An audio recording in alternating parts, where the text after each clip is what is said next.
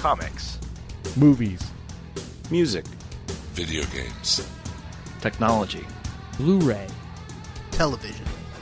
This is the HHW LOD Podcast Network.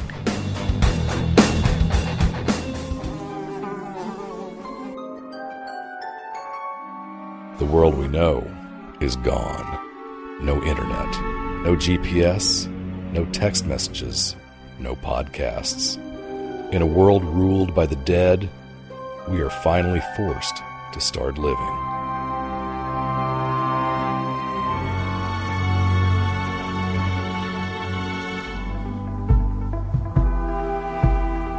I wore out my shoes. There's a dust storm approaching, and everything will change.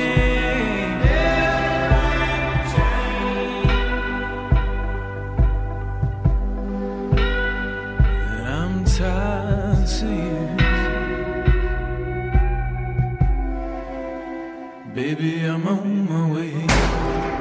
You are listening to Fear, the Walking Dead TV podcast, episode 199. This is for season 3, episode 5 of Fear the Walking Dead, entitled Burning in Water, Drowning in Flame. I'm your host, Craig DeMonda. Join with me this evening, Mr. Richard Chubtoad Sheldon. Episode 199. You channeled Shatner there, dude. 199. You did. The little Shatner come out of me. I was love watching that. Star Trek the other night. I had this channel called, what is it, Heroes and Icons over here. You probably have it, Dad. Oh, we right? got that. We have Yeah, that. we got You have it. that? All right, so they play Yep. the animated series, then they play like one of the original series, then they play the next generation. They go in order all night. I mean, I've been addicted to it. So maybe I did have a little Shatner there. Sorry, guys. Look at you. Hey, Look hey, at hey. you. But just like the slave women of Orion, all of us have a little Shatner in us. Oh, come on. That's Daryl's main man, is William Shatner. Don't you blaspheme. Don't blame. I'm not blaspheming, man. My hat's off to the Kirk. As you can hear, Mr. Daryl Taylor How you doing, everybody? How you doing? and Jim Shatner's Dietz. Shatner's a guy. Hey, Shatner's God, yes. Hey guys, check out the back of my head. Is there something back there? I feel like there's pecking in the back of my head. Is there something I can't see? You gotta sing a rhyme. Something in the back. I see this man at the top of the stairs, and the I other day he don't wasn't know. there or something like that. I don't know. Is there something there? I see circles. I don't know nothing. That was pretty creepy, though. That was a creepy little. That was more than creepy. An excellent scene. I really enjoyed that. We haven't seen much torture. I mean, there is some torture porn as part of The Walking Dead, right? I mean, there's an aspect to it, but not this much. Not like this is like Hostel level. That was like, all right, that's pretty. We didn't see it happen, but we saw the aftermath. Like, okay, this is. You do get to watch a bird pick somebody's brain out of their Right. living skull, which like Hannibal is Lecter pretty over here, extreme, yeah. even for this show. You know, I liked it's it. pretty extreme. Yeah, but this It is the was- same network that last night aired the first episode of Preacher, where you got to see the entire top half of a cop's skull taken off. I mean, that was... That's true. We'll talk about that on the DCTV podcast. Yes, we will. Yes, I coming can't soon. wait. That'll be fun. Yep. Excellent. So, any thoughts on this episode, guys? Obviously, it seems like we all enjoyed that scene at the very least, but any other initial thoughts? Go ahead, Joe. I mean, I don't know where I'm at. To me, it's kind of middle of the road. Great moments in it, though, but I can't tell if it's just not as good to me or if it was so damn good last week that it's hard to live up to what we watched last week. Because I don't know. There were good moments. That's all I can say so far. I really like the different pairings of characters that we see throughout the episode. You know what I mean? Good point. You see Nick and Old Man Otto. You see Right. Troy and Alicia. You see Madison and Troy. I'm sorry, and then Jake and Alicia. You see like there were a lot of good pairings this episode, and and of course Strand and Daniel. A lot of good pairings this episode. I thought especially with the title being about duality and stuff. It was a nice theme to go through it, and I thought the ending was a little cheesy, but overall I thought it was a pretty decent episode.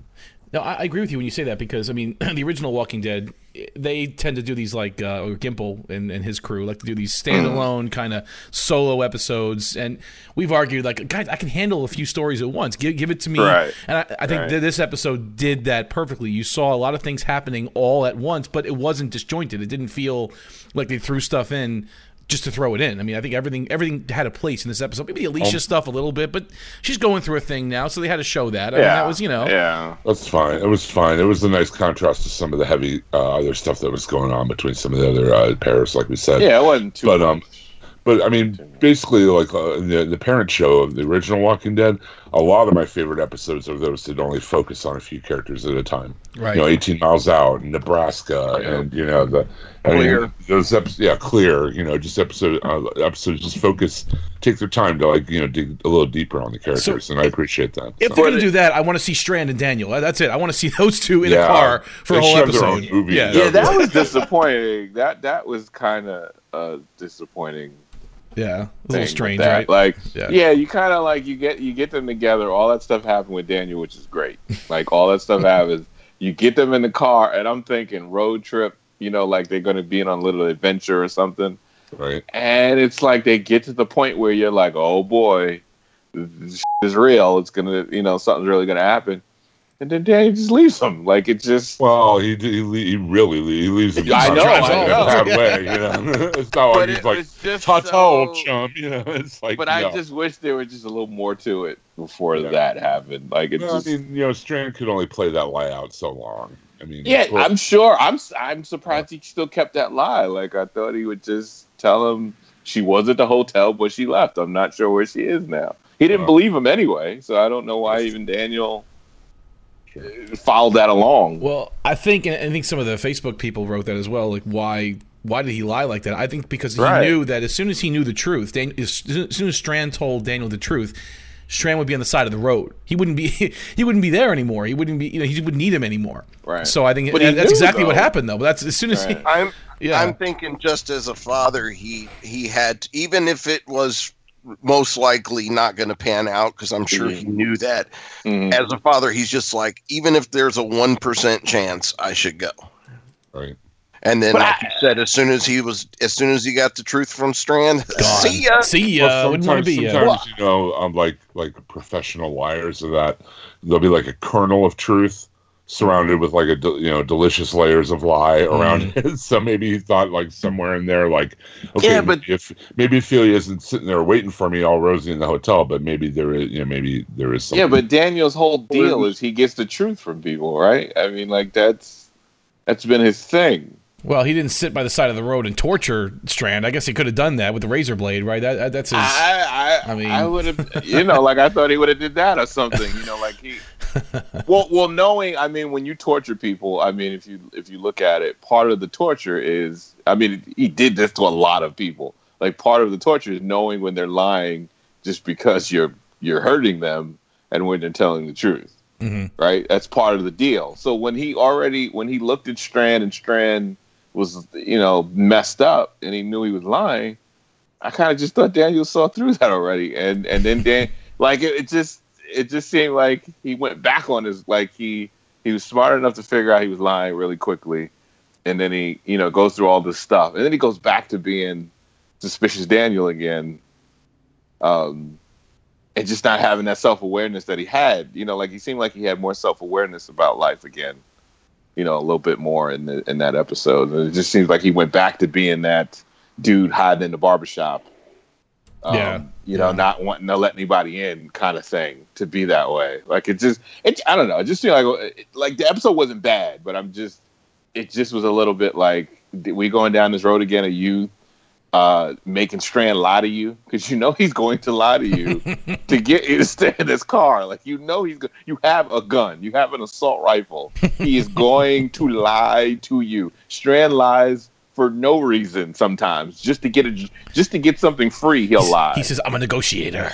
That's what I do. He's a negotiator. That's his thing. To get the better part of a deal, he'll lie. So I mean, you gave him all incentive to lie to you, and then you're mad because he did. Like it you know, it was just a little off. Just a little bit. I hope he comes back. He turns the car around and picks him up. I don't know. I think he will, though. I think he will. Yeah, well, I hope so.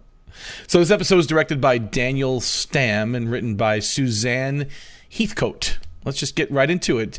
Cold open, we see an outside shot of the small house that this has happened last episode. Nick was watching these two old people dance on the porch. It's the same little house. We see them. And we're inside. The man, his name is Russell, we come to find out. He gets up from bed and sees his wife, Martha, rummaging around the house. He calls to her a few times, and she eventually turns around. Why did you say that name? Russell Brown. Why did you say that name? And apparently Martha, yeah, exactly right. I just got that. Thank you. It's obvious that she's died during the night and turned. She lunges for Russell and starts to bite his shoulder or his neck, but isn't successful because she has no teeth. They're in a glass next to the bed. So, Mr. Brown starts to dance with her for a little bit. Just, one last dance with his wife, I guess, even though she's in zombie form, while he reaches for his revolver and he presses it against his own head, but at the same time he kind of pulls her head next to his, so the one bullet, when he does pull the trigger, goes through not only his head, but his zombie wife's head as well. So, fine, they both died at the same time, but when they fall down, they knock over this kind of oil lamp that was next to the bed, and the house catches fire. And we kind of fade to the credits, where it's that creepy old music that they were dancing to at the, I guess it was the last episode or whatever, or even this one, and it goes right to the credits at that point. It was a cool sequence. Yeah. It was. I didn't know what the significance of why they just focused on that couple. And I didn't figure it out, and I was glad to see it play out in the story. It brought me back to, believe it or not, like the pilot episode of The Walking Dead, where, remember Rick was going through, looking for the horse or whatever, and he goes to that house, and the old couple was like, they killed each other, they go sorry, and they write it in blood on the wall, whatever. Like, we never really saw that. We saw the aftermath of all these like people just ending their lives or committing suicide or whatever, and this was pretty cool to actually see it happen. The guy's wife's dead. Well, Screw it. We should see it, because this is the early parts of the of this thing happening. Right. So we should be seeing more of that. Like by the time we get to The Walking Dead, some of that kind of subsides. I mean, kind of like the people that are still alive are kind of trying to deal with it more, or the ones who can deal with it as much as they can. But in Fear the Walking Dead, there should be a lot of, suicides and stuff like that. So it's expected that would be something that would happen. That's kind of what I hoped the show would be. Like, I hope when this show first started, I'm like, I want to see Los Angeles completely fall apart. I want to see it beat by beat, all the different groups of people, whatever it is, just fall into chaos. But they did it so quick, and then we just ended up focusing on our group of survivors, and it just kind of went very fast there. I mean, but you're right. This is the kind of stuff I wanted to see, and they did it well. It was a cool little because these are people that still remember normal. So I want to, they still remember what it was like. This should still freak them out. Yeah, and he didn't want to live without his wife, so I guess that was it. Right. Yeah, he ended it. Yeah, he had the plan in mind. He knew what he was going to do. Mm-hmm. So back to the Clark apartment after the credits. They're awakened by the commotion created by the fire. Madison's there along with Nick and Luciana, and apparently Alicia is still at Bible study. She's not home yet. And they all know what she's doing. Some of that Deuteronomy. And it's funny but it's funny how their mom is just like, she's already went through a kid who was an addict. It's like, I know when my kid's out there getting drunk. She knows. She didn't even much about it. I mean, it's the end of the world. Let her go have her sex, drugs, and rock and roll. She's a teenager, right? I mean, you got to do that stuff, right? It's a rite of passage. I guess even in this world it is, right? But it makes sense that she would be. Other parents might not react to that, but it makes sense because of the experiences that Madison has had, that she would not even bat an eye to it. Right. I think Madison's done a lot more than Alicia's done at this point. I think she was a lot more of a badass. Yeah. Exactly. So she's like, girl, you don't know what life you're starting right now. Well, she even says it to her. She even says it the next scene. She goes, you feeling all right, Leisha? Like she says Leisha like that, Yeah. Yeah. So anyway, getting back to they all run out of the house. They go to see what the commotion is. They see that the settlement people are trying to douse the flames of the burning home with buckets of water. Finally, Jeremiah arrives and he can see that it's hopeless. he tells them to just stop what they're doing, save the water, and let it burn. Did you see how they do the emphasis is on Nick and showing how invested he was in running out to this he house? ran out first. You're right about that. Yeah. He was the first to run out of the house, and then they even showed a scene of him with the fire burning behind him, like they showed a profile or a silhouette shot of him, like, burning with the fire. So And there I was something wonder about that. Yeah, that they're trying to show us that he's invested. He's starting to be invested in this community yeah. Well, we're gonna see what a happens. little bit. We'll see. Yeah, because he wanted to go. Remember, this is the same dude that was like, "Mommy, don't let me stay here too long. You know what happens when I'm here too long, Mommy? We gotta go. And now he practically almost ran inside the burning house, to try save the old people, get them out. Yeah, so he's becoming. I think he's really becoming invested. I don't know where the click or the turn was. But I think he sees a similarity in the old couple and him and Luciana. He's envisioning. Oh, of course. That's him and her maybe 40 years down the line or whatever, and he's hoping, and I guess he felt something there. So it's the next morning.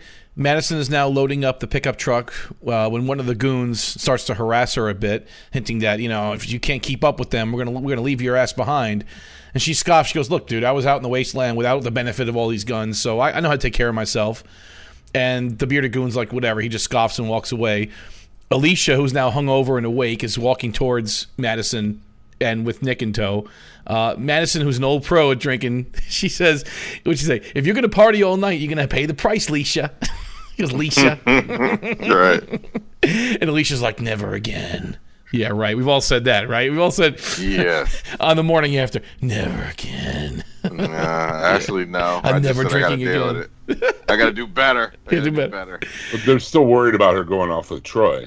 You know what I mean? They're like trying to get her to, there's got to be some other way. And she's like, "No, like the more we understand this family, the safer we are." Yep, exactly. They're both trying to convince Maddie to stay. So, and you don't have to. Even Nick offers to go too. He says, "I'll go instead." Yeah. Now this kind of goes back to our theory from episode before last about how she's trying to insinuate herself into the family. Remember, like with trying to. Well, we see that play out later in this episode, but So Troy honks the horn of the truck, trying to get Maddie to hurry up, and he's kind of delighted because the seat next to him just happens to be empty. He's like, "Well, looks like you're riding with me." Like he kind of wanted that to happen. One of the goons tries to get into that seat, but Troy stops him and says, "Whoa, that's for the lady." So Maddie then gets in the truck next to Troy. Then they drive out of the compound. Mm-hmm. Alicia and Jake run into each other at the breakfast tent.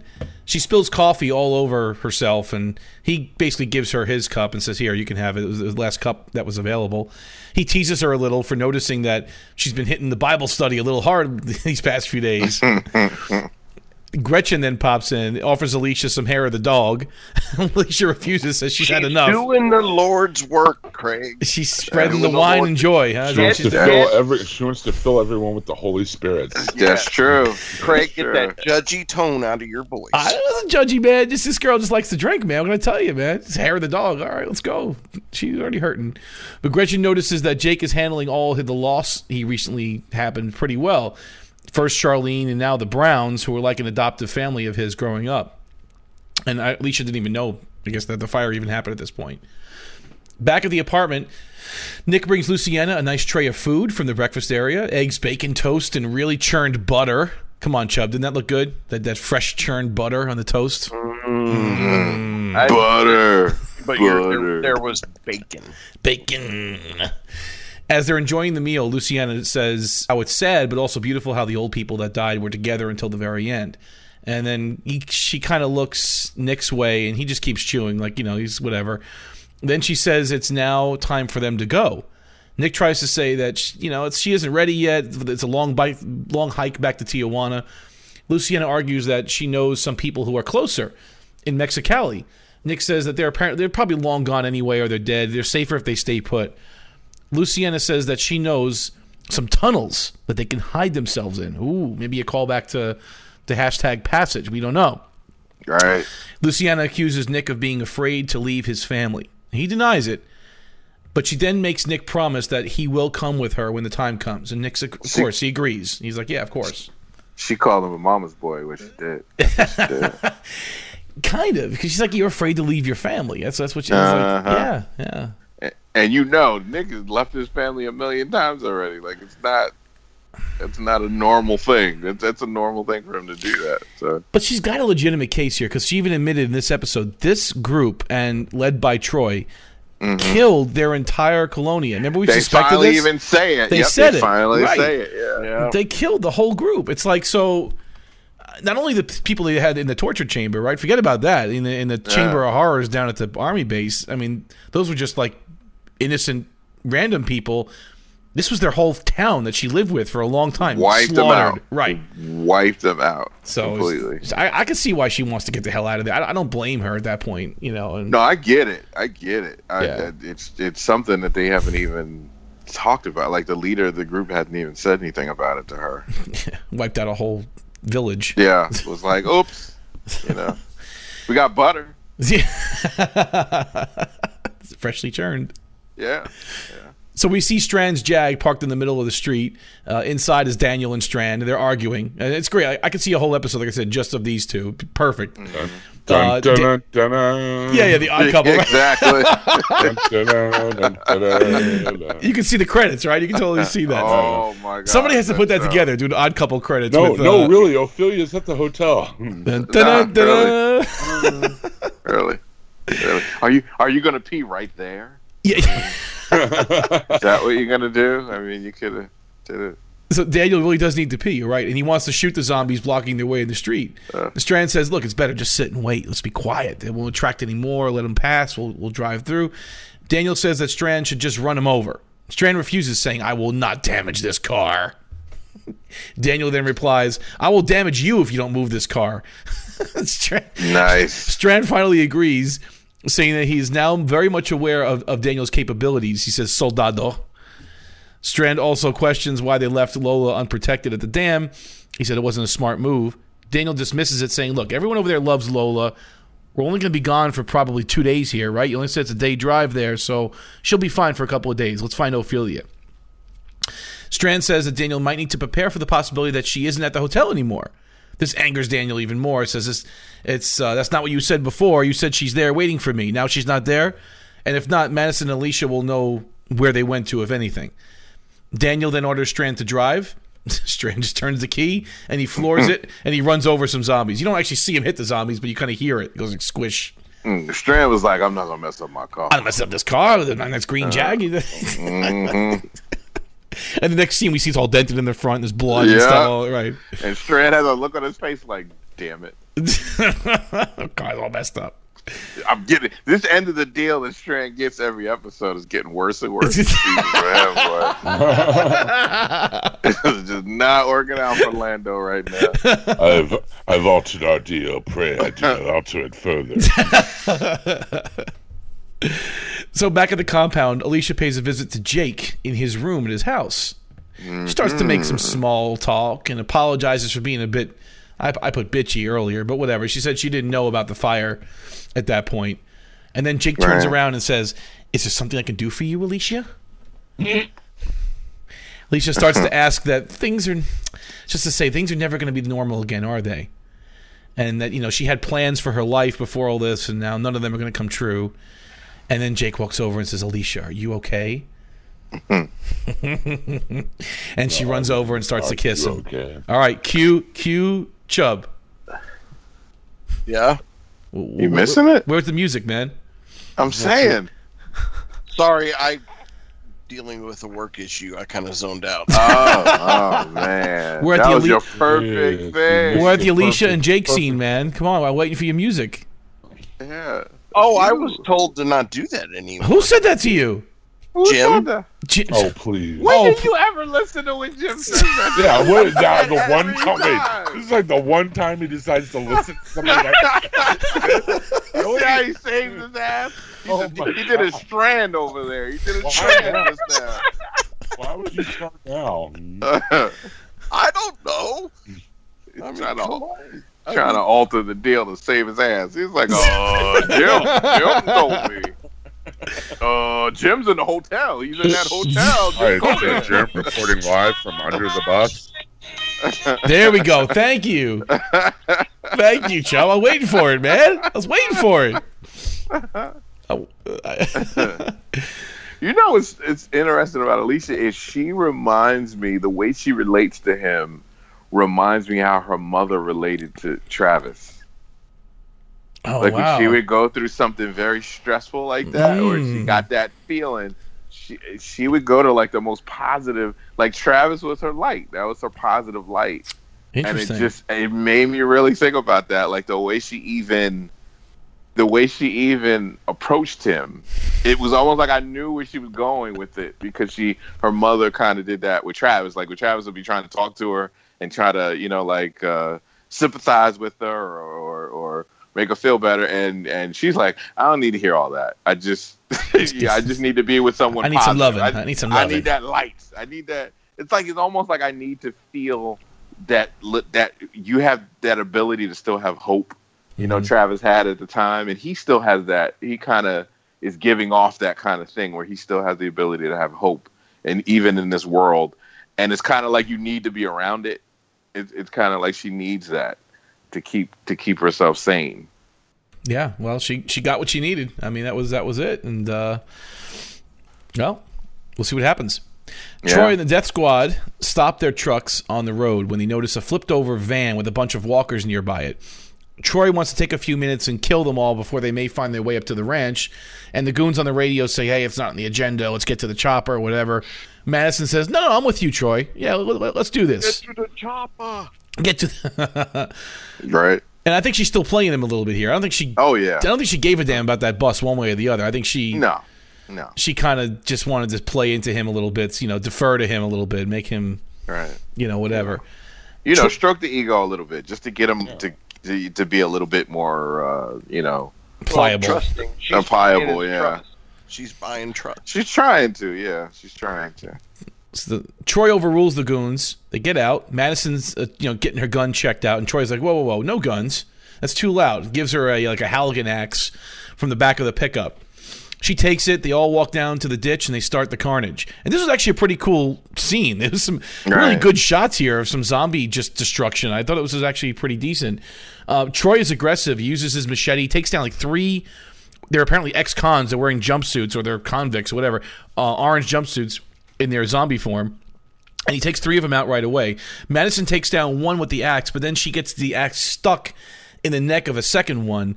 And this gets her into trouble because the thing looks kind of strong. It kind of brings her to the ground almost. And then another walker appears from underneath the bus. So she's basically pinned down with 2 walkers on top of her. The bearded goon that was harassing her earlier sees that she was in trouble. He takes his bow and arrow and shoots the one that came from underneath the bus dead. So she only has the one left to deal with. She reaches over and grabs one of the batons from the security guards, and she stabs it through the eye socket of the remaining walker on top of her. Meanwhile, Troy is still having fun slicing and dicing with the machete. He had this pretty cool scene. If you notice, he hacked off the arms of one of them at the end. He goes 1 arm, 2 arms, gets him down to his knees, and takes his knife out and he puts it through the head of the walker. That was a pretty cool little move, actually. I did like that. And he just pushes it, and his head goes right into the bus window. Done. Maybe think about Monty Python. It was Monty Python? Well, he took off the one arm, then the next arm, then the leg. It's only a flesh wound. It's only a So after it's all said, but I agree with what you guys were saying about it. She's trying to not only play to that, but get his blood up. You know what I mean? Yeah. Show off for her. And she can show that she's capable as well. That kind of stuff. A dangerous game she's playing because she's not stable. And it backfires on her later. I mean, it does. It does, and then it doesn't. It does, and it doesn't. Right. So after all this carnage is through, Troy is very pleased with himself. He goes, he's mighty proud of his work. Says it's a beautiful thing we just did, and he wants to know how long it took. Like he's still into the science thing. Like, okay, they can kill 6 walkers in how many minutes or whatever, and he was pleased when they heard it was under a minute. He's like, all right, good work. He's feeling good about things. After the commercial, Jake and Alicia, they got down to business, obviously. Now she's on her way out and notices some books by Bukowski. And Jake says that, he's an artist, and it was kind of a phase of his at one point. Everyone goes through it. When he offers her a book to take, which is the title of this episode, she just thumbs through the pages, but ultimately refuses the book, saying there's no point anymore to poetry and art. She used to be into that, but at this point, it's just no point. And Jake just has that sad look on his face. You turned down my book. They don't want to take my book. It's almost like, it's almost like she. You right? I know. It was almost like she almost wanted to smack him down a little bit for being so happy in this world. She wanted to knock him down a few pegs. Yeah. Yeah, like she's like, I don't get it. Like her mom could be like that too. Like, I don't understand why you are so positive in this world. How crazy this world is right now. Like, how can you be that way? Meanwhile, Nick is fascinated with the burnt-out remains of the Brown house and begins to start cleaning up the burnt walls. Jeremiah strolls in and starts to chat with Nick for a while about the history of that house, how it was there for centuries, and that he once lived in it when it was the only structure on the compound. Jeremiah then found an old Western pistol on the floor, like an old, 1800s pistol. He then remembers giving it to Russell, who hung it above the door, saying that every home needs a gun. Nick tries to downplay the gun love thing, saying, well, Troy's a bit demented with the gun stuff. Ultimately, he didn't say demented, but he's like, it didn't work so good with your son, this gun stuff. Mm-hmm. And Jeremiah quickly snaps back. He goes, well, my son is still trying to find himself. Do you know yourself? Yeah, he looked a little crazy when he said that. Yeah, he did. Don't that. Well, I mean, first of all, I got to shout out Dayton Callie, who plays Jeremiah Otto, man. Great actor. Really good. And this scene with Nick, especially, it shines. These scenes with Nick, where he kind of talks to him about Troy and stuff. When he tells that story about locking Troy in the basement, and he was so drunk he forgot. And then he tells him later why he actually that didn't get him to quit drinking, but when he tells him later, why he quit and stuff. And it's really good. Plus, I mean, the dude is he's Scottish. That's not his native accent. You know what I mean? He's not. All right. So he's good. Man. He's awesome. Yeah, he's good. It's also interesting that when he told him about this house and how long it's been there, how he emphasized that it was there through many other Native Americans had it. It went through many hands, and the whole thing of to keep it, you lose it. There are people that lost this. You have to. There's always a constant threat that something will get taken away, and you hear that throughout the episode.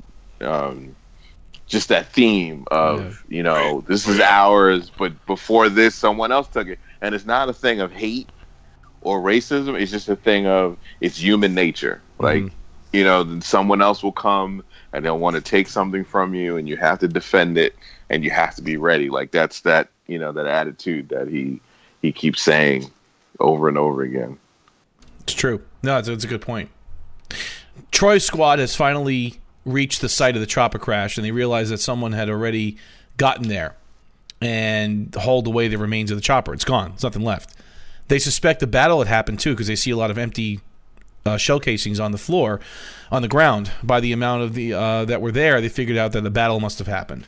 They decide to move out and investigate. Why? I something that never quite resolved in my head. Why did they drag the chopper off? I was thinking about that too. Maybe for supplies. Maybe just dismantle it, use it for something. I don't know. I have no idea why they would go through that. Not sure. Yeah, I'm not sure either. I mean, if it's a military chopper, wouldn't that be ballistic aluminum? Wouldn't that be really strong metal they could use to build something? Well, yeah, I guess so. That's true. I mean, their bullets went through it like a hot knife through butter. But yeah, I guess you're right. It could have some armor plating on that. Travis's side, So after the commercial, Troy is driving and asks if Madison is ready for what comes next. That they're going to have to fight the living, not the dead. She says she's cool, but she's in mourning a little bit for Travis because she seemed a little bit out there. She goes, "Wouldn't you mourn your father if he was gone? Wouldn't you mourn your mother?" And he didn't like that when she brought up mommy. He didn't like that too much. Don't talk about my mother. That's Strand and Daniel are stopped by the side of the road again, but this time he's outside, finally urinating, and still wondering why Strand left the hotel in the first place if it was so nice. He's still very, very suspicious of Strand at this point. Strand gets a little defensive, saying that he's a different man than before, and if he wants, look, you want to be the heavy here? Go ahead, shoot me right now. You don't want me around? Kill me. He stands there like that. Shoot me. Daniel just sits in the car and taps the roof. Just like, get in, let's go. I love it. I just love these little scenes, these little tidbits between these two. They're two good, two strong actors too. They play well off of each other. Oh, yeah. So Nick and Jeremiah are taking a little water break from their repair work. Otto is impressed with Nick's skills. Nick replies that his dad was a contractor. He taught him some things about building.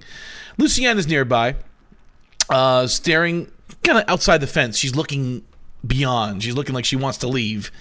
And Nick says she's more afraid of the monsters inside here than the ones out there. Again, talking to Jeremiah. Jeremiah simply says, well, then she should go. Nick tries to make the case that all the living should be on the same side, right? Like, we should all be together. We are the world. We should all be together to fight the dead. Otto says, yeah, that would be nice if it were true. But when people are in crisis, they regress to their own, he said. Yeah, he has that practical racism, like he's like, that would be nice if it were true, boy. Right, like we were out in the real world and everything was okay. I could deal with them people, but when emergencies happen, things gotta, we gotta do what we gotta do. He says they regress to their own. Okay, yeah. Interesting. It's like I don't mean to be that way, boy, but gotta protect our own. It's all about protecting our own. And again, he's the one that kidnapped Ophelia. We still don't know where she is. She can be locked in his basement for all we know, right? We have no idea where she is. He got that dark side to him. So when he talk about that, yeah, Nick snorts and says that, well, what, she should go because she's brown? He's getting all hoity-toity. He's getting all high position here. He's getting he's drawing a line in the sand.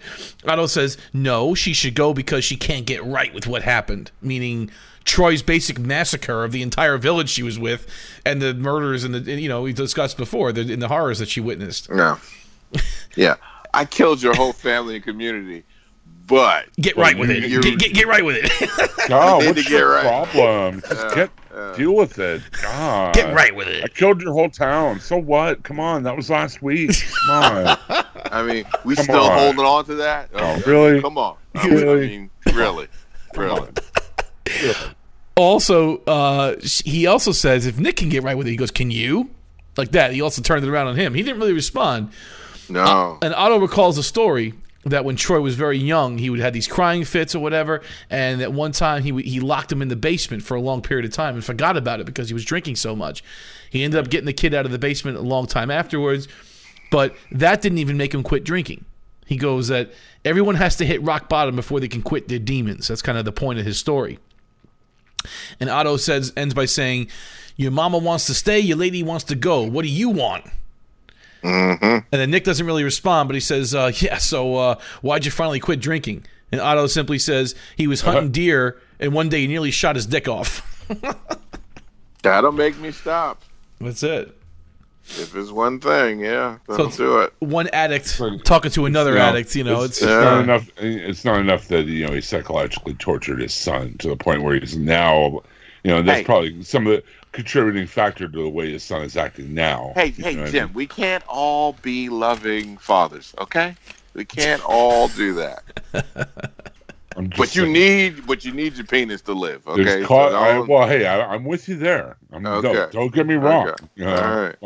All right. I'm pro penis. I'm just saying.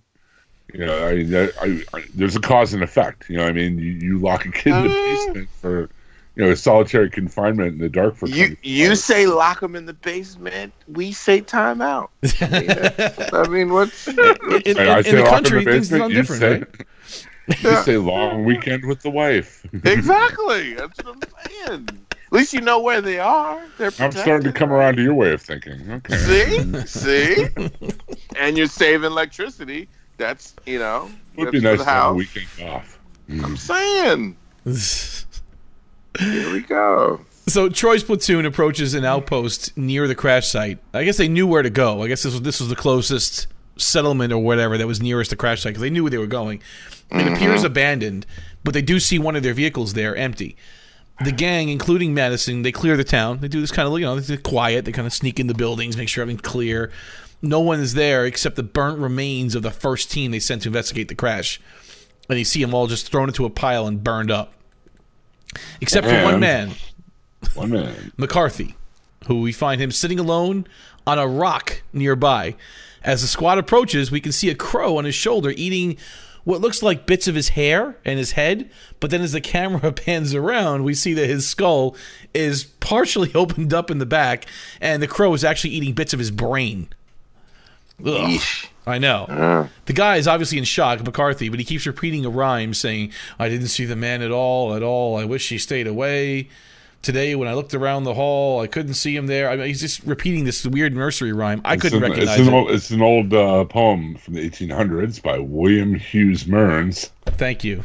Called Antagonish. And it's as I was going up the stair, I met a man who wasn't there. He wasn't there again today. Oh, how I wish he'd go away. Perfect. That's great. Thank you, Jim. It's about ghosts. So you got the Aesop's Fables. You got this little reference to the 1800s poem, the rhyme. Appreciate that. That's good, man. Nice. An English degree for something. I feel like I went to the wrong college, man. I swear to God. Hey, Craig, don't worry. At some point, they'll probably reference Dr. Seuss, and it's your turn. That's true. I got that. Listen, man. Jim, one fish, two fish, red fish, blue fish. I got this. That's my joint right there. That's right. Because Jim wanted them book learning people. I'm a product of New York State public schooling, and I'm sorry, guys. What do you want me to tell you? All right, this is the best I can do. All right, and now it's free. Now, if I would have waited 25 years, I get it for free, right? I know. I want my money back. One of the squad members that's there, he's pukes. He just retches right there. He can't handle it. But Madison, she's cold as ice, man. She takes her knife. Yeah. Actually, she takes Troy's knife. He's got the bigger knife. Takes his knife from his pants, plunges it into the open brain skull until the guy stops talking.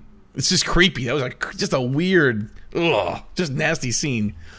He shot it really well too. He was up on that little hill. The hill in a chair, right? Just sitting down it's crazy. So Madison then says they need to go now. And this person whose name is Walker just snuck up on the whole group and says, why? You just got here. Then we go to commercial. Troy then tells Walker that what he did was barbaric. I think it was actually Madison that said that. And he replies that over the years, McCarthy has done many barbaric things to him and his people, that he killed 2 of his men yesterday alone. And Troy says, you know you're dead now, right? And Walker tells him, hey, listen, Troy, they obviously know each other. Dial it down a little bit, and everyone's got to lower their weapons. He hesitates a bit, but Madison nudges to Troy. He's like, hey, Troy, hey, because she sees that they're basically surrounded in every direction. There's no way they're getting out of this one. So Troy gives the orders to disarm. It's funny because you see how they were acting like they were the elite soldiers ready to go, right? And they didn't notice they got surrounded by a bunch of dudes. Exactly. Right. One guy's puking. They got surrounded. Madison is the one who's like, hey, everybody. Exactly. And Walker orders them to drop their weapons, leave their supplies. We're taking their vehicles. And by the way, take off your boots. We're taking those too. And he demands to Troy that the ranch that they're on be abandoned. It's not rightfully theirs. It's really their land, I guess, meaning Native American, I'm supposing. That's what they're going with this. Madison says, okay, we'll hoof it back, but we need water. You better give us some water before we make that walk. And Walker says, what is your name? And she says, Madison Clark. And he says, well, Madison Clark, you just bought into a lost cause. And she said, well, this cause became mine when you shot down the helicopter and I lost one of mine.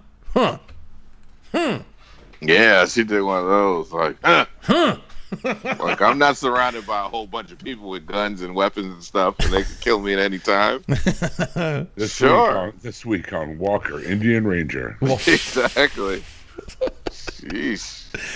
So back at the ranch, Jake and Alicia are hanging out near a lake or an old quarry.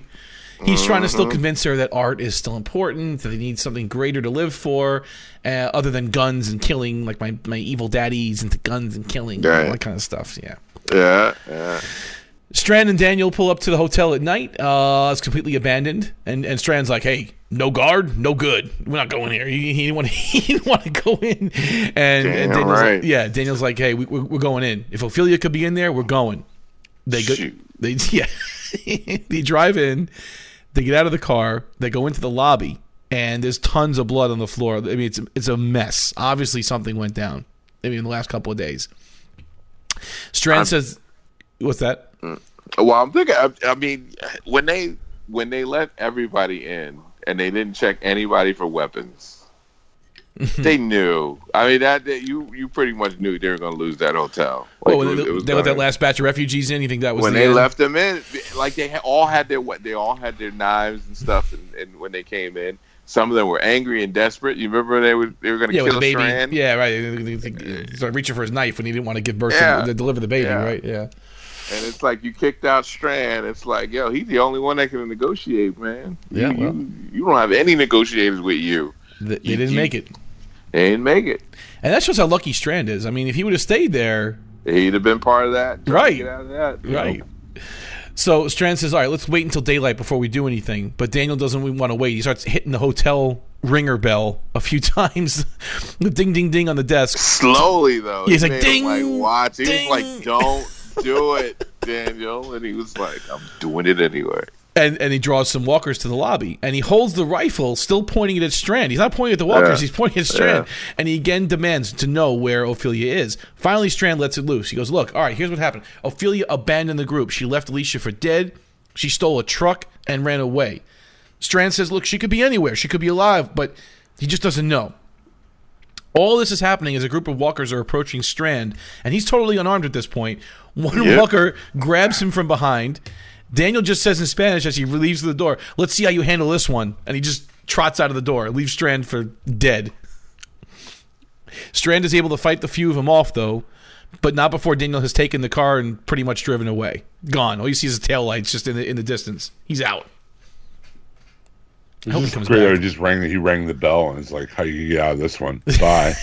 Bye, Felicia. Out the door. Yeah. Nick brings Luciana, blindfolded, to the burnt-out remains of the Brown house. He set up a little romantic, candlelit picnic dinner on the floor, and basically he's trying to sell her on the idea that this could be a great home for them. And they're staring up at the stars through the missing roof of the home. And Nick tells the story of how the Browns met in Korea during the war, how they fell in love and they've been together all these years. Luciana asks how he knew all of this, and he replied, Otto. She gets this strange look in her face when he said that. Mm-hmm. Nick's like, hey, what's wrong? She goes, oh, nothing. And at that point, I think she's already decided to. Yeah, she's like, leave. I'm done. Yeah, she's like, I'm out. This guy's listening to stories from Otto, taking his house now, listening to stories. Yeah, I don't need to wait for him to kill another bunch of people that I'm with for me to get the hint. This dude, no, I'm out. So Troy's squad is tired from walking back barefoot. Troy wants to keep going, but Madison tries to convince him that being a good leader is knowing when to stop. He then grabs Madison by the arm and kind of takes her aside, and they chat it out in private, and she tells him, this is a great scene. This is actually a really, really good scene. She tells him that these aren't his men, that they're his father's men. Would he back this play? And Troy's like, who do you think you're talking to? I'm not your son. Madison replies, yeah, but you have such a strange fixation on him, meaning Nick. Mm-hmm. And she goes, you want to be a mama's boy, don't you, Troy? Was your mother too cruel for that? And he's like, shut up. And she continues, she hated you, didn't she? And he keeps saying, shut up. And Madison goes in for the death move right here. She goes, even in the end, when you cared for her and you bathed her, she still didn't love you, did she? She played that card. Man, she just went in for the kill there. I knew she was holding it. I know she was holding that card, but I didn't know when she was going to play it. I just love what she says. You want to be a mama's boy, don't you, Troy? Yes. But it's smart. Like, she's breaking them down first, and then she slowly builds them up to kind of get more control of him. Like, she's got to totally break them. She's got to break them first. Plus, she's asserting dominance while she does it. You know what I mean? That's how she got to do it. That's why you got to break them. And she does that right after this because she turns around, doesn't even ask his permission. She goes, "Who wants to stay and rest up, folks?" And they all raise their hands, like she's taking command of the group there. But but she's like, I'll let him, still be the man to his little group. You don't want to do that. You don't want to break him in front of the group. But you know that's how you have to really get into his head. You gotta let him feel like he still has some type of control. So Troy just whimpers. He says, all right, well, you all want to rest, that's fine, but at first light, we're going to get moving, and if you're not up, I'm going to leave you behind. Pretty much. Yeah. Like a baby. God. Right. You stupid heads. Yeah, all right. I'll leave you for the wasted. Why did mommy love me? So Madison is now asleep on the ground next to a campfire when Troy just gets on top of her and pulls a knife right to her throat. Yikes. And she says, Troy, you are better than this. Uh-huh. And he breathes real heavy. He's like, and then he just finally decides not to do it and just gets off of her. The other squad member, which is really creepy, the other squad member is like, he's watching this whole thing right across the campfire.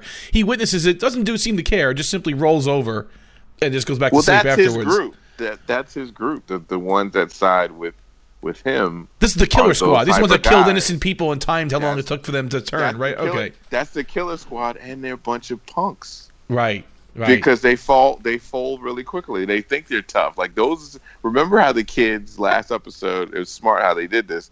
Last episode, the kids talked about them like they were, like the elite, protecting us, keeping us safe. Right. And now we get to see just how inept they are. Like they might be the aggressive ones in the group, but they have no chance of fighting anybody. They're good at killing innocent people. That's about it. Right. But this group is gone. There's no way that they can fight another group. It would be nice to see him get them all killed. That would be pretty rewarding to see Nick and his group of punks just get taken out. That would be pretty. Troy. Troy and his group of punks. Yeah. So Nick wakes up to find that Luciana has left him a Dear Nick note.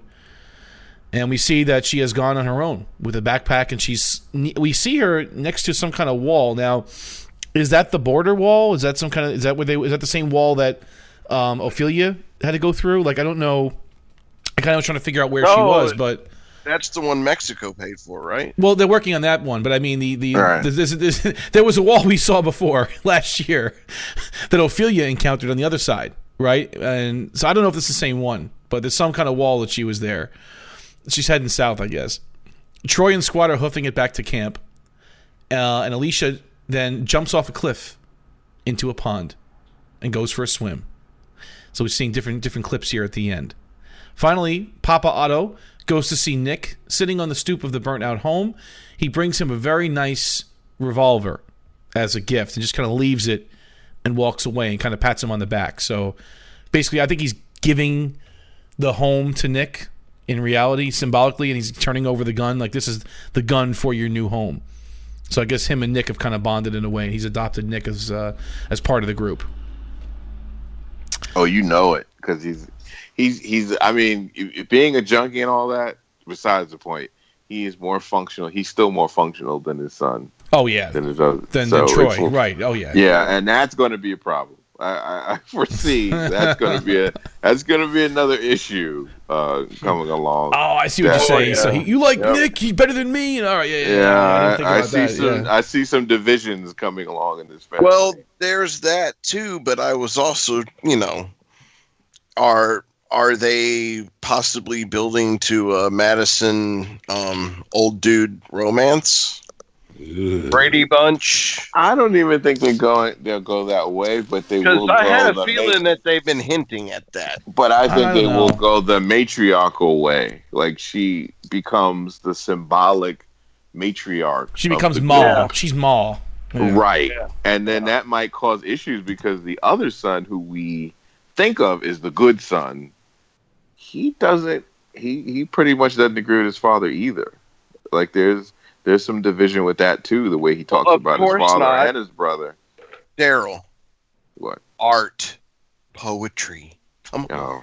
Oh yeah. That's right. Jumping off a cliff while they play a CW song in the background. It sure did. Oh, by the way, and because I'm thinking, if I'm this girl who, when the zombie apocalypse started, how many points in time was she in public waters, like the ocean or whatnot, where there were the floating dead? I don't think I'd ever jump into water ever again after that. I don't think I'd ever do anything where I don't look at the room and secure it or anything. Like that you'd be scared to do anything where you can't see what's going on. It just reminded me of the beginning of that Juicy Fruit commercial back in the day. Oh yeah. I jump off the... Kid just skis right up, get a piece of juicy fruit. They'll jump off the cliff into the water together. You know? Not in that world. Not Doublemint Twins. That's a different one, right? The juicy fruit. Okay. Doublemint Twins. Right. That's right. And not Big Red, right? Okay, not that one either. All Big Red. variations of Wrigley, which No, Big Red was more like the father. Awesome Chicago. You guys see the new season of what is it? Orange is the New Black. Did you guys watch that? Yeah. Yep. I started it. Yeah. There's a scene where they start humming the tune to the Big Red commercials. It was pretty funny. Yeah. Oh, that's right. Pennsyltucky. Yeah, she starts talking about that. It's pretty funny. That was a really good season, considering it took place over 3 days. That was awesome. Yeah, they did pretty good. Yeah, interesting. Yeah. They went there. They're going that route. I haven't finished it out, but I see where they're going, and it's interesting that it's pretty that good. shorter time span. All right. So before we get to our Toby ratings, we'll have a quick word from our sponsor. Jim, this week, you want to do the honors? DCBService.com. It's a place where you can get great discounts on really cool pop culture stuff. I know we always talk about the graphic novels, and they do absolutely have great prices and deals on those and bundles and in singles, but also they cover action figures and T-shirts and role-playing games and figurines and statues and all kinds of cool stuff you can get there. Some 30, 40, 50% off. Better prices usually than Amazon, and not only that, you're dealing with real people. You're not dealing with a giant monolithic corporation. You're dealing with real people. Something does happen to go wrong, or you want to change your order up or whatever, they're happy to help you and give you the kind of customer service that if you are one of their customers, you've come to expect over the years, because they're good people and they do a good job and they offer a good service. And if you are into The Walking Dead and you want to get into the graphic novels, a great way to start is to go to DCBService.com or their sister site InStockTrades.com and start out volume 1, get the big compendium with the first 48 issues and dive right in. By the time you read all the comics, you'll be caught up to where the show is when we get back to The Walking Dead After Fear. So that's a great way to go. But if you're interested in graphic novels or comics, even if you're not, if you have somebody geeky in your life, you want to get them a really cool, Negan T-shirt, or I saw they had a leather jacket with like crossed baseball bats covered in barbed wire. It looked like an old Hell's Angels emblem, with like saviors on top. That was really cool. It's like a deluxe item, but they still sold it for like 30 or 40% off. So DCBService.com, it's the place you want to go if you want to find good prices on cool stuff. I am getting the Negan and Glenn 5-inch McFarlane. What is it here? It's on DCBS, $59.35, actually. It's a really good deal because you get 2 for the price of 1, I think it is. It's a deluxe box. So Sweet. Definitely picking that up. Nice. Yeah. I got the Daryl on his chopper set. Okay. McFarlane with Daryl and there's like a chain link fence and a little bit of street, and he's like out on his chopper with the crossbow on his back. I mean, it's really cool.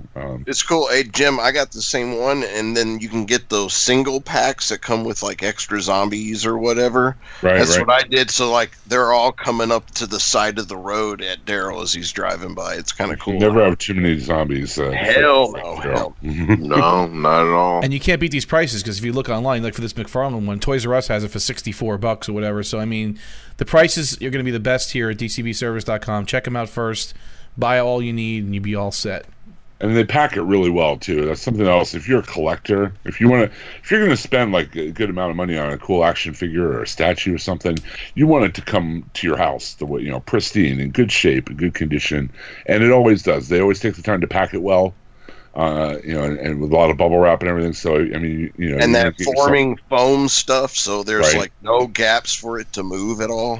Right. They really take the time to make sure your stuff is going to get to you in a way that you want it to be. So it's very rare that you have a problem. And if you do, like I said, they're great people to deal with. They'll really help you out. So excellent.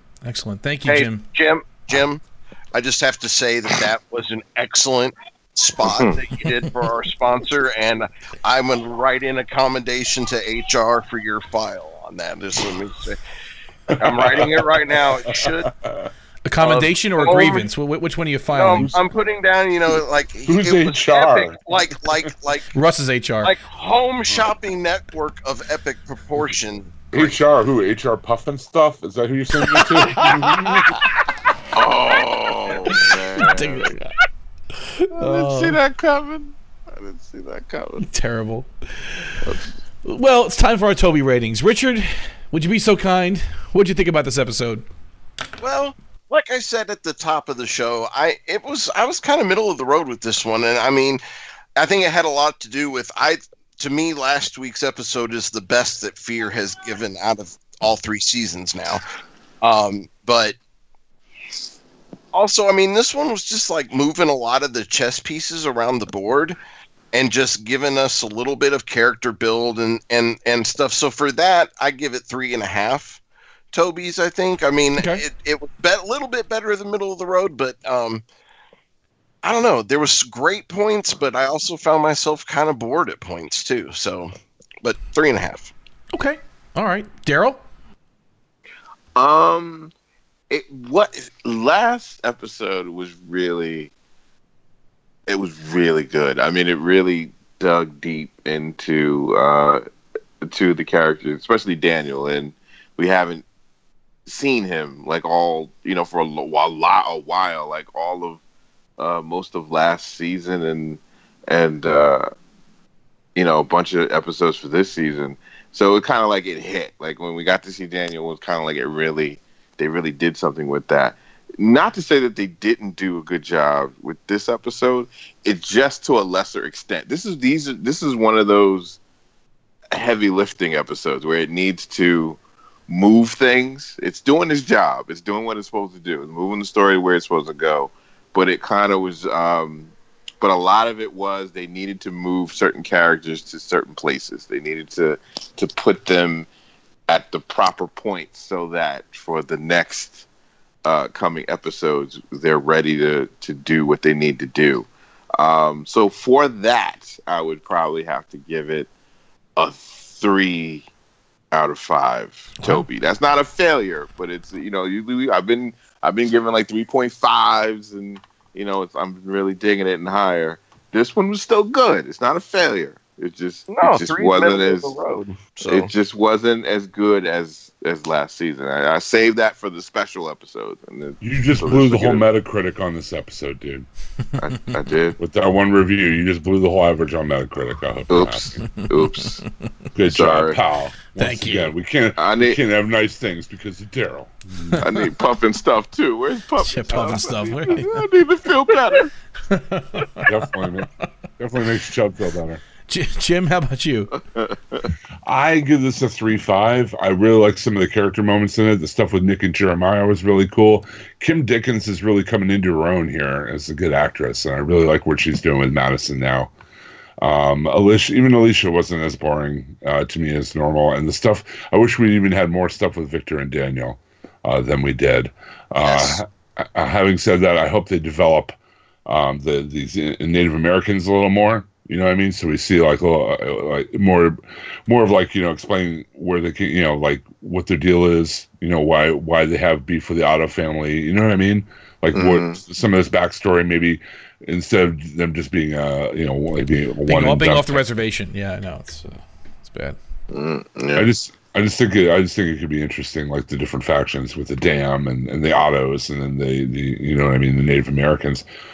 Similar to what we see in the main show, with the scavengers and the saviors and the things like that. So I give this a 3.5. It was above average. I like some of the, Chubb makes a good point. It is a lot of moving pieces around the board, but I like where the pieces are being moved to. So. Okay. I'll give it a 4.0, actually. Because you know what? Even though this was moving the pieces, as we say, and whatever, nothing was cringeworthy really in here, and for me, that's good. That's these even again comparing to the original show, there are some episodes that are like, oh my god, again, just dragging it out. All right, filling up another episode with nonsense. This one, at least we had some action. We had the pieces moving around. It wasn't disjointed. They didn't try to squeeze 5 stories when really only 3 would work. I mean, everything was moving seamlessly. Even the little scene with Alicia and Jake, it was subtle, but they had a little romance there. Moving her story along. She's in a weird place mentally right now. Nick's trying to reconcile with Luciana and get, obviously that didn't work out. There's a lot of things happening at once, but it's not too much, and I'm very happy with it. You're right. Madison has not done anything so far that's made me go, oh, I just want to throw something at the TV. Like, she's being very practical right now. She's even playing with Troy a little bit and his playing that card. And I'm glad those lines she had with him are great. You want to be a mama's boy. That's awesome. That's just she's just totally going in for the kill with him and mentally trying to break him, like you said, Daryl. I think that was really astute, that she has to try to break him down, and that's what she's trying to do. It did almost backfire on her, or it kind of did, but I like where she is right now. I like where everybody is right now. I'm very comfortable with this. If they can keep producing episodes of this caliber, 4.0 all day. If it had some more action or some more craziness, it'd be 4.5, 5.0. But I'm okay with right now being at a 4.0. So do we have Aaron's written? Did he phone it in? Yeah, he phoned it in once again. He phoned it in? Okay, good. So maybe Aaron, we can see his phone-in review. What do we got? The man who has plenty of time for photo opportunities, but not time to be on the podcast. This has been cleared for on-air reading, guys. Okay. Oh, his agent approved it? This is okay. So in the email. So I guess it's been approved by Kevin Feige himself. But it's copyright. Right, it's copyright. The young folks, right? They had to approve that. Yeah. Right. Okay, guys, I'm sorry, but I have bad news. I've run out of car-related movie screening jokes for Craig, referring to why I can't be on the show this week. I guess you could say I'm running out of gas. Oh, all right, that's good. I'll give you points for that. That's good, Aaron. Yeah. Huge pause for laughter.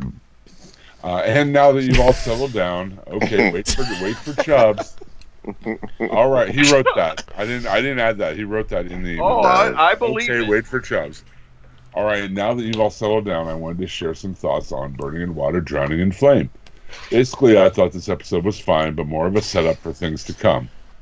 There seems to be a lack of effort to make Nick one who sticks to a path, as he is now apparently not leaving and forming a new relationship with Otto, so we'll have to wait and see where that goes. Alicia is up to teenager stuff, including sex and not reading Charles Bukowski, and Strand has gone from the coolest guy in the cast to making all the wrong decisions. Madison has the best storyline this week as she and Troy go off on a mission with others, and the results range from gory, like the crow pecking at that guy's head, to the worst kind of odd couple, like when Troy nearly slit Madison's throat. It leads to good scenes and also introduces a group of Native Americans that I really hope become characters to put some focus on, rather than the easy parable like the border stuff. Decent episode. We'll see where the place setting takes us. 3 Tobys. And I think I'll be back next week. Mufflers crossed. See what he did there? Yeah, that was a good one. Thank you for the little car reference. He showed me a little love. That's all right. Thanks, Aaron. Yeah. Appreciate that. That's cool. Thank you, man. So, but who cares what we have to say, right? It's all about our Facebook group. We have an amazing Facebook group. If you listen to the show and you're not part of the group, get on it right away. Go to facebook.com, do a search for The Walking Dead TV podcast. Type that in, hit search, you hit join group. We will get you in very quickly. And it's over 820 members strong at this point. You can leave your very own Toby ratings for the Fear the Walking Dead and Buster ratings for the original Walking Dead. So Jim Dietz, when he's gracing us with his presence, he will read your very own Toby ratings. There's nothing like it, folks. Jim, take it away. I've torn myself away from being Christina Hendricks' body waxer to be here today to read these. Tammy Heisley wrote in to start off with. This episode seemed to have a lot going on and nothing going on all at once. I give it giving this week a 3. DeRay Irvin, 5 out of 5 Tobys for me. I thought this episode was great from beginning to end. It had a lot going on, but I felt like nearly every moment was purposeful. Well, except for Alicia's storyline, but I didn't even hate that as much as I normally would. Papa Otto's story of his sobering moment had me laughing so hard. Scott Homan, 5 out of 5 surrendered boots. This is exactly what I want out of this show. Even though I'm still not super invested in these characters like I am on The Parent Show, I thoroughly enjoyed this episode. One small issue I had is why didn't Strand just come clean earlier that Ophelia had left? He knew it would come up at some point. Why drive all the way to the hotel? Jake because they were wanting to see if there was any of that cake left. It's got to be pretty stale now, though. Come on, Chubb. That's got to be done. Cake's got to be done. It's probably got zombie juice all over it, too. I know. I say zombie juice. You say delicious. Jake had seemed like such a great leader for the Otto clan. Now he seems a little too naive about the new world they're living in. Yeah, he is a bit of an idealist. I agree. Johnny Stower, a 5 out of everybody on the podcast. Now chant, now we have a show out of 5. All right. So are we going to chant it? Are we going to do it? Ready? Yeah, let's do it. One, 2, 3. Now we have a show. Yeah. This went from a 4-banger to a full-blooded V8 supercharged. Seriously, this season is solid so far. Not sure what's the direction, but I'm liking the characters in action so far. What's going to happen to Strand? Where's Daniel going to go now? See you next week, fellas. Michael Santana wrote in with a 4 polydent zombie gummings out of 5. That's good. Saw the dentures missing a mile away when the geezer zombie started coming at her husband. Relatively solid episode with some good character building, but like Scott's comment above, I too wondered why Strand just didn't come clean sooner. He had no leverage upon arriving at the hotel. What was he hoping to find there? Anyway, otherwise good episode. Interested to see where the Native American man's group will take this plot in the future. Keep up the great work, fellas. So glad to be living back in the good old US of A.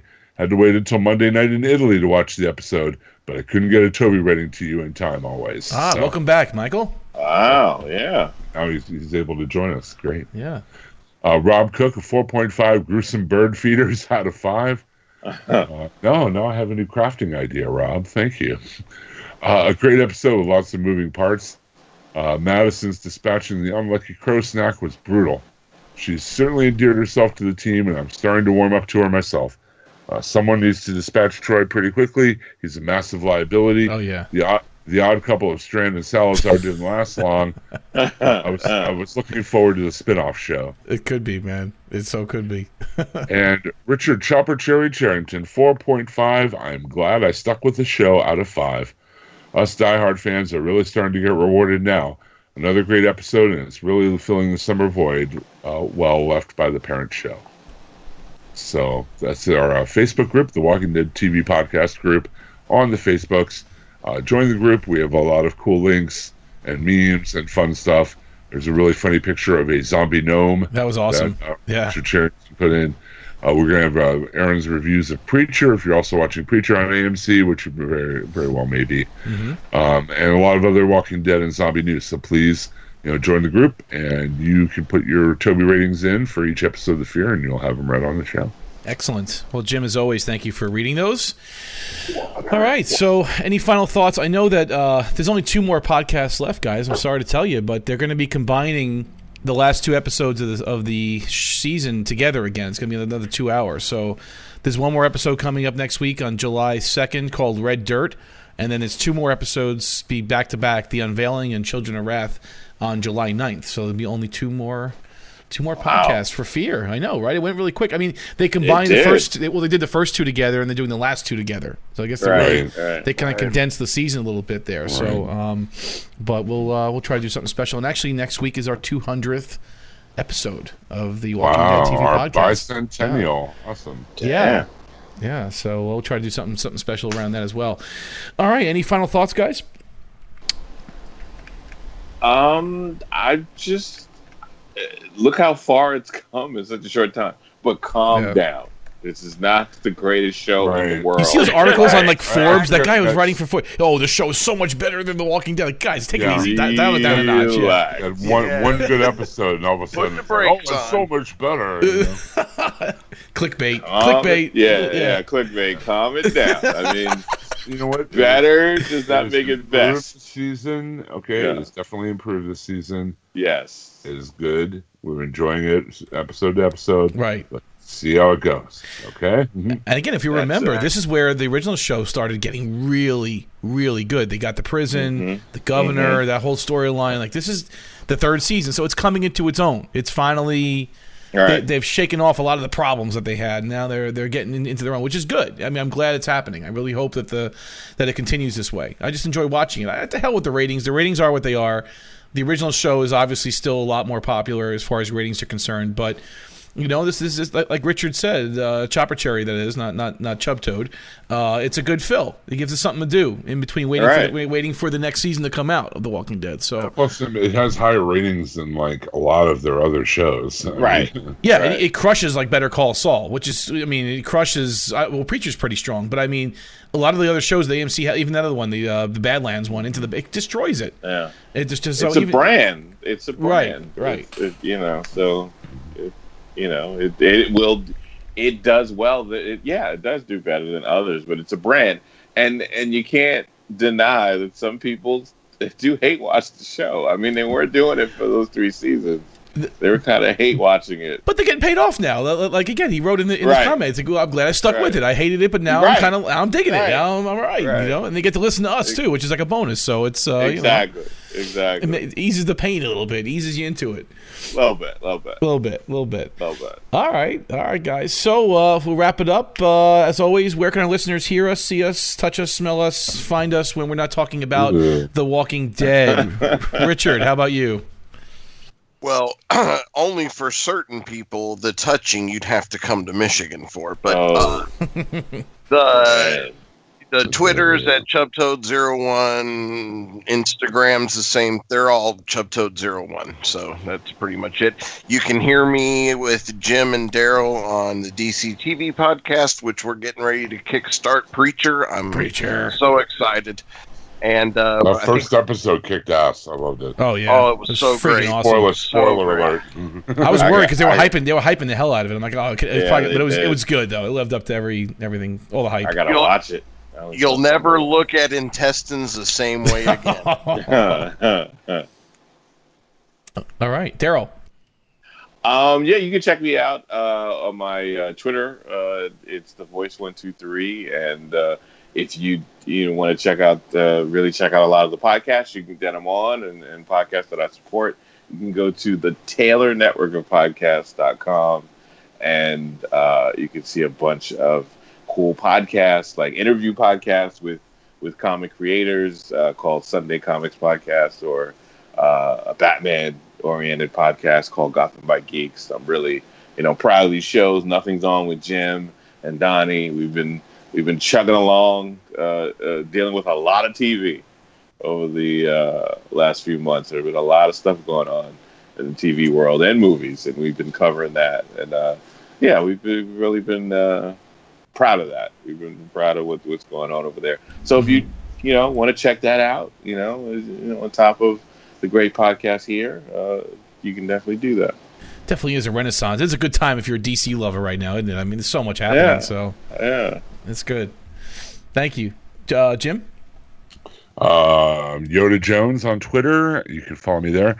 I'd like to add that I'm at Yoda Jones 66 on the PlayStation Network now. Oh, I'll have to add you. Okay, I'm on my PlayStation Network. Fancy pants. Yeah, I know. Can I friend you, Jim? Am I allowed to do that, Yoda Jones? Please do.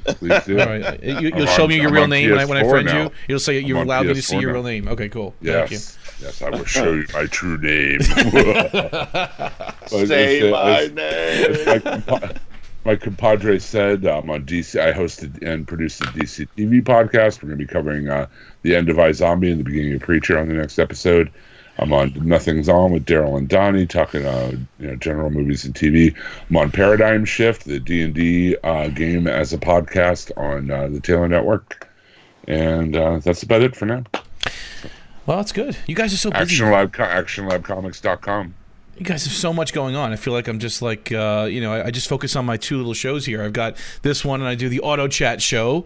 Me and my co-host Teddy review new cars, discuss cars and pop culture. It's really a lot of fun. If you're not even into cars, check us out anyway. Coming back from a little bit of a hiatus, but we have a lot of new things lined up, so stay tuned for that. Coming back very, very, very shortly, I promise.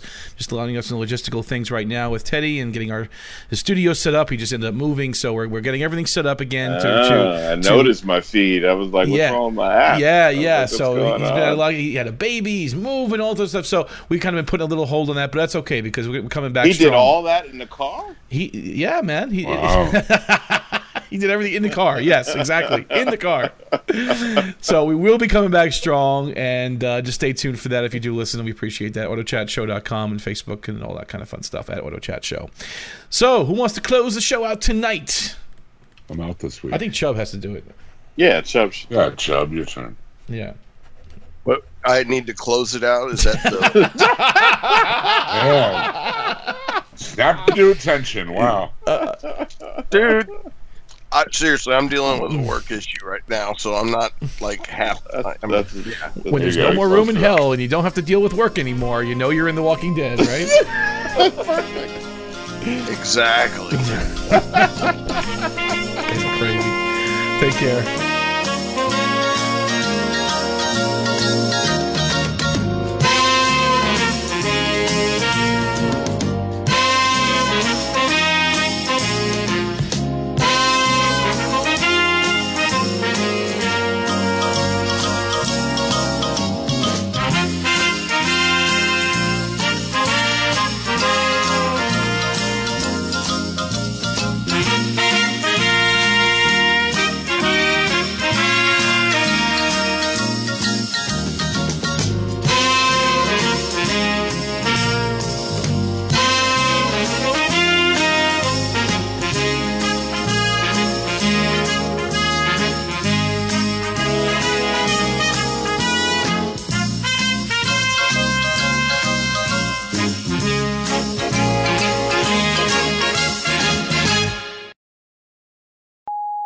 DCBService.com. Boom. Nice. And you said it the right way, too. You didn't, That's right. When I was in school, I failed recess. You know why? I don't play. Chubb, are you there, man? Are you awake? I'm here. We're I'm f***ing with you, man. quiet. We're f***ing with you, dude. I'm just being quiet. Oh, we Listen, love you, Chubb, man. that's not what we sign on for when you're around. We don't sign you to be quiet. We sign you to talk. It's like I'm setting you up like perfectly for these things, and I hear nothing, just dead silent. Texting Come right on, now. man. I thought we were in a point you're going to be editing anyway. Well, yeah, that's true. It's gone. It's gone. Still got bloopers. We could do bloopers. You never know. That's why I was busting balls. I thought we were like, All right.